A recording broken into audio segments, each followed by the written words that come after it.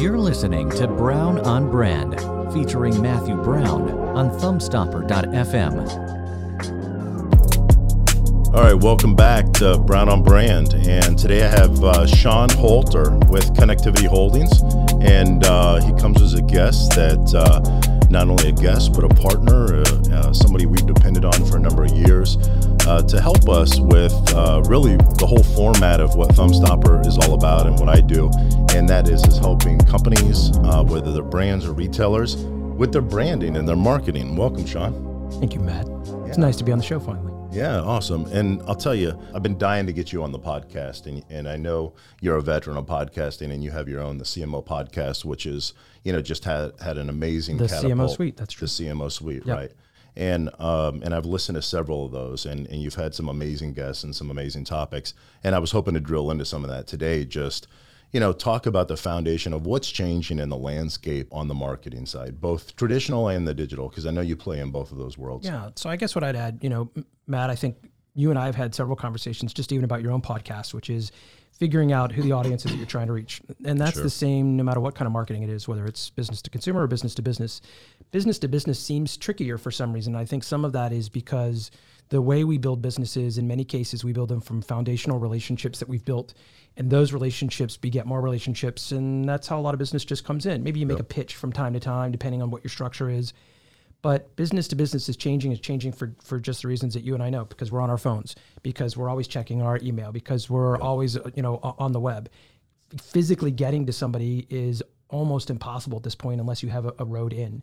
And so I think all I would add, or what I would add to extend this part of the conversation, is we used to not work with brands that didn't already have media spend out in the market, because it's too hard to get them to understand how this works. And It's not perfect. You can't pull something off a shelf. I can't tell you, Matt, that if you spend $25,000, you're going to get $50,000 immediately, especially if it's a brand that people you talk to may know, but a lot of people don't know. And that's the biggest struggle for any business to business marketing campaign. It's frightening. It's real money, and it's hard. And I think we forget sometimes that we know our own brands, and so we think everybody else should know our brands. And so the moment you spend $5K or $10K on a PPC campaign, we expect immediate results from that.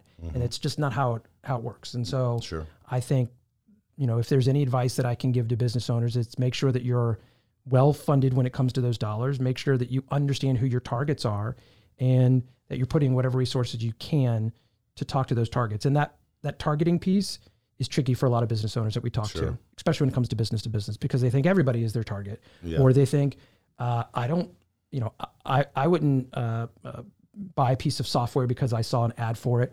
But the reality is, in many cases, you would buy a piece of software if it's a piece of software that you're actually looking for.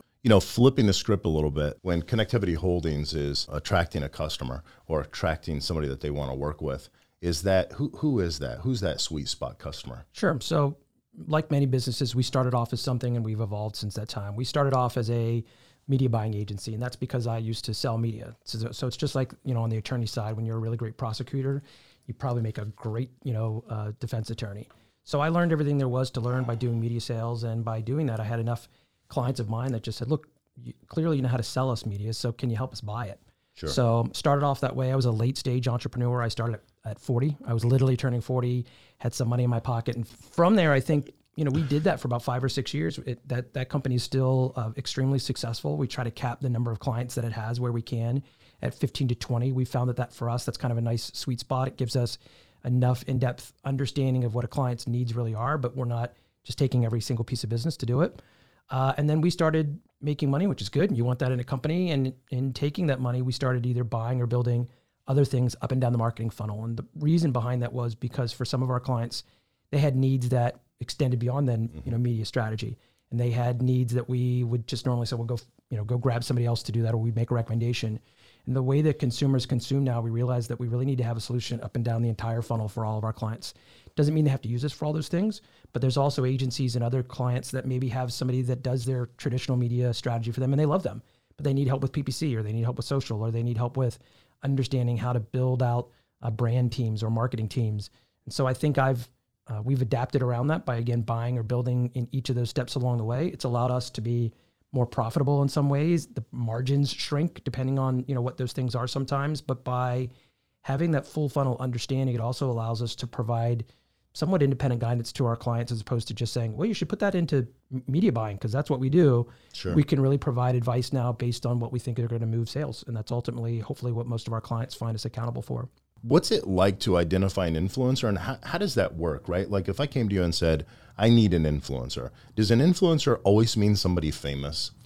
That's a great question. So there's a couple different types of influencer, marketing out there. You have the kind that you've talked about, which is basically a somewhat celebrity, and a celebrity can mean lots of different things. It doesn't all have to be Kourtney, Kardashian. It could be a really great surfer that maybe most of us would never know what their name is. It could be a really fantastic YouTuber that, depending on what age you are and the target is, we'd have no idea who that person is, but the targets or the people that we're trying to reach know them, extremely specifically. It doesn't have to be a music artist. It can be all kinds of different people. An influencer is really anybody that can influence decisions that are out there. And it's amazing how many of those are out there that are not always big names. And so, is there a place where you go find these people? Like anybody can call themselves an influencer. The reality is that. So anybody can brand themselves that if they want.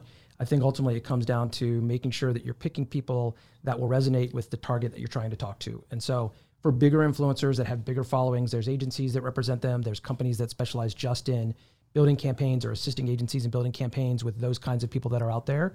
There's also is that always an expensive task, or is sometimes? I think it's like any form of media. If you want to buy radio in New York City, is it expensive? It's as expensive as the number of people that you're reaching. Sure. So it's relative. It's all relative. Influencers are no different. You might run an influencer campaign with a big celebrity, and they get tons of followers. They get tons of interaction. It drives tons of business back your way. You look at somebody like Bang Energy Drink, who's really invested heavily in the influencer space. It's mostly pretty girls, and they're trying to talk to men, and that seems to work extremely well. But you also can do local influencer campaigns, and that's something that's really interesting because it can be, a lot less expensive. And a localized influencer campaign might be that maybe it's Margaritaville, which is a client of ours, and we may be wanting to promote the fact that they've got this new 5 o'clock happy hour. And so Sparks may go out and try to find in Nashville, they may try to find, 25 or 35 business people or moms or people that we want to use as a target to drive people into that 5 o'clock happy hour. Mm-hmm. And maybe it's Wine Wednesday, maybe it's that instead of 5 o'clock happy hour. And so we go out, we find those moms, we find moms in those markets that are big influencers, or we find people that are part of that wine scene, and we help pull them into the campaign, whether we pay them a small amount for posting, or we provide them the chance to be able to bring a bunch of their friends to go and post about it, or we do a takeover with them. It doesn't have to be $100,000 to build an influencer campaign. Okay, and what do you do as an agency, right? Do you tack on to what that influencer, and you manage that influencer, and you manage the creative and the things that you want that influencer doing and sharing, et cetera? Exactly, yeah. So you manage the campaign, you make sure that all the elements are taken care of, you make sure that they're doing the things that they need to do. That space is changing, and it's changing because people like Facebook and Instagram and Snapchat realize that money is leaking out of their bucket, because rather than people buying ads on Facebook, now they're buying influencers, and the same on Instagram. And so they'll continue to evolve. They'll continue to kind of try to restrict some of the abilities, especially for some of the larger influencers. We see that happening first.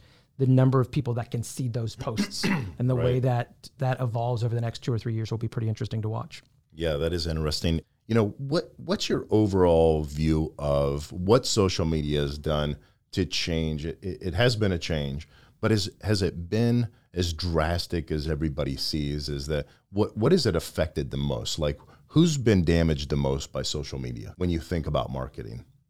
I think the younger consumer has probably been damaged the most. You used to be able to reach young consumers by running TV spots, and you'd be able to say to them, go buy this. Yeah. And you just can't do that anymore. They don't watch traditional Saturday TV morning anymore. Cartoons. Yeah. It's a thing of the past. By young people, even 25 to 34. They're cord cutters. They don't watch traditional TV. They watch everything either on Hulu or Netflix. They try to get everything ad free where they can, because obviously nobody loves advertising. Sure. And so moving that consumer has gotten extremely difficult. You better have a social presence when it comes to that kind of direct consumer, because if you don't, that's where they're spending all of their time. Yeah. So starting with the youth, that's been the biggest impact. And it's, to me, the best analogy that I sometimes use, Matt, is that social media is like a nightclub. So the coolest nightclubs are where all the kids go. And by kids, I mean, 18 if you got your fake ID to 34, right? Yeah. That's the coolest nightclub. Mm-hmm. And then what happens is that nightclub ages, and then it has to continue to make revenue. So it expands out. It says, okay, we're not going to talk just to 34-year-olds. Now we're going to talk to 40-year-olds and then 50-year-olds. So it's an evolution of a bell curve, and that's been traditional. That curve has happened no matter which forms of social media you go back to, all the way back to the very first ones, all the way back to the MySpace, right? So the young people are the early adapters. Then it gets to be a little bit older, and by the time it reaches people that are 50 and 55 and 60, it ain't cool for the young guys anymore.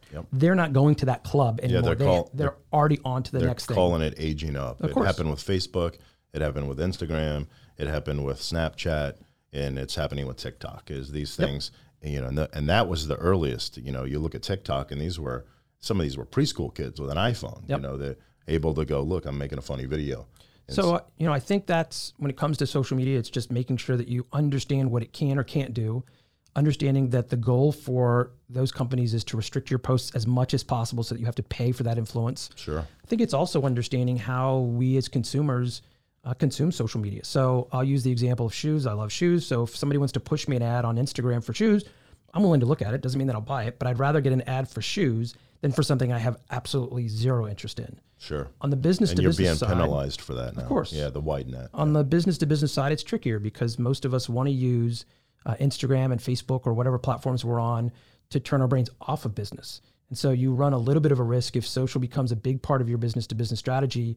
You run some risk of the fact that you may be talking to those exact right people, and with the right message, but at the wrong time. Venue. Wrong venue.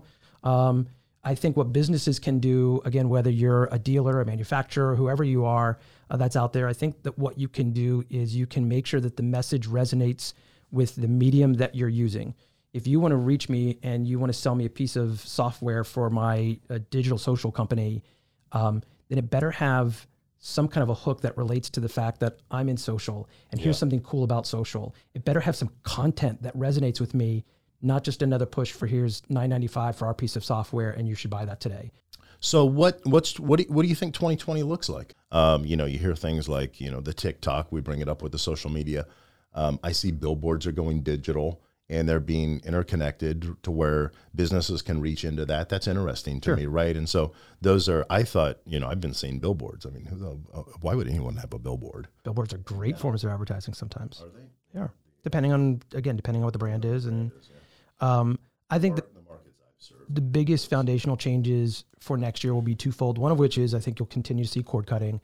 You think about when you finally didn't have a home phone, right? And so, we thought forever we'd have a home phone, and then just one day you just don't. One day they just bring the phone and you're like, I don't need that. Yeah. It's happening with TV. It's accelerating extremely quickly.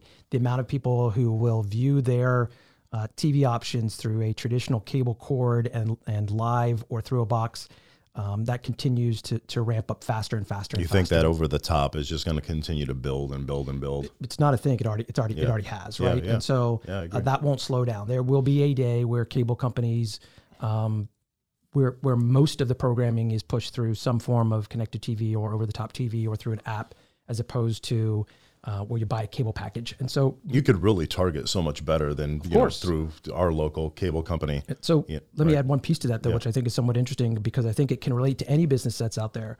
All of us as consumers that bought cable forever, we had to pay for our cable packages, and they would package up the good stuff with the crappy stuff. Yeah. And if you wanted the good stuff, you had to pay $200. If you wanted less of that, you had to pay more or less.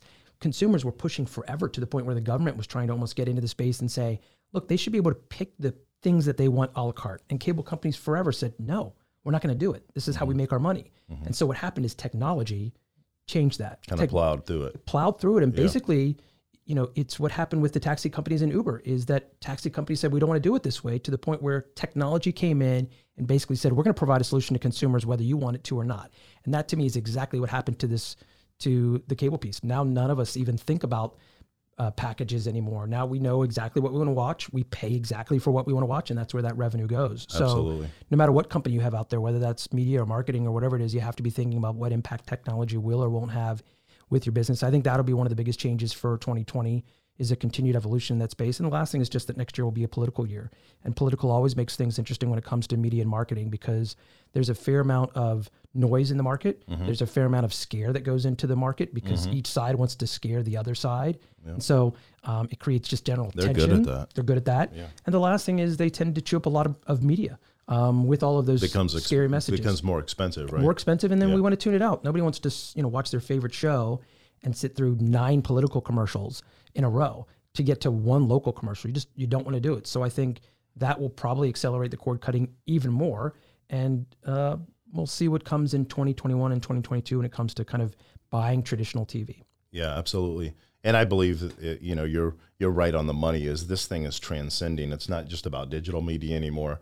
It's about the way we're ingesting it through technology, whether it's media or videos or whatever, and being able to target those specific people now should even become easier. Yeah. I think that lends a credibility as well to why you need a partner agency and why you need a professional on your team that's staying ahead of that. Because I don't think the average business, can be in tune with how they should be migrating their money, through that realm of things to do as a business. And that's independent, for each and every business, depending on, to your point, are you going after consumers? Are you going after other businesses? What is the message of the business? There's just so many moving pieces. Anything I missed or anything you want to touch on? No, appreciate the time. I'm glad we finally made the time for us to be able to do this. We got through that it's quick. Nice. I hope our 2020 involves more stuff with you and I together.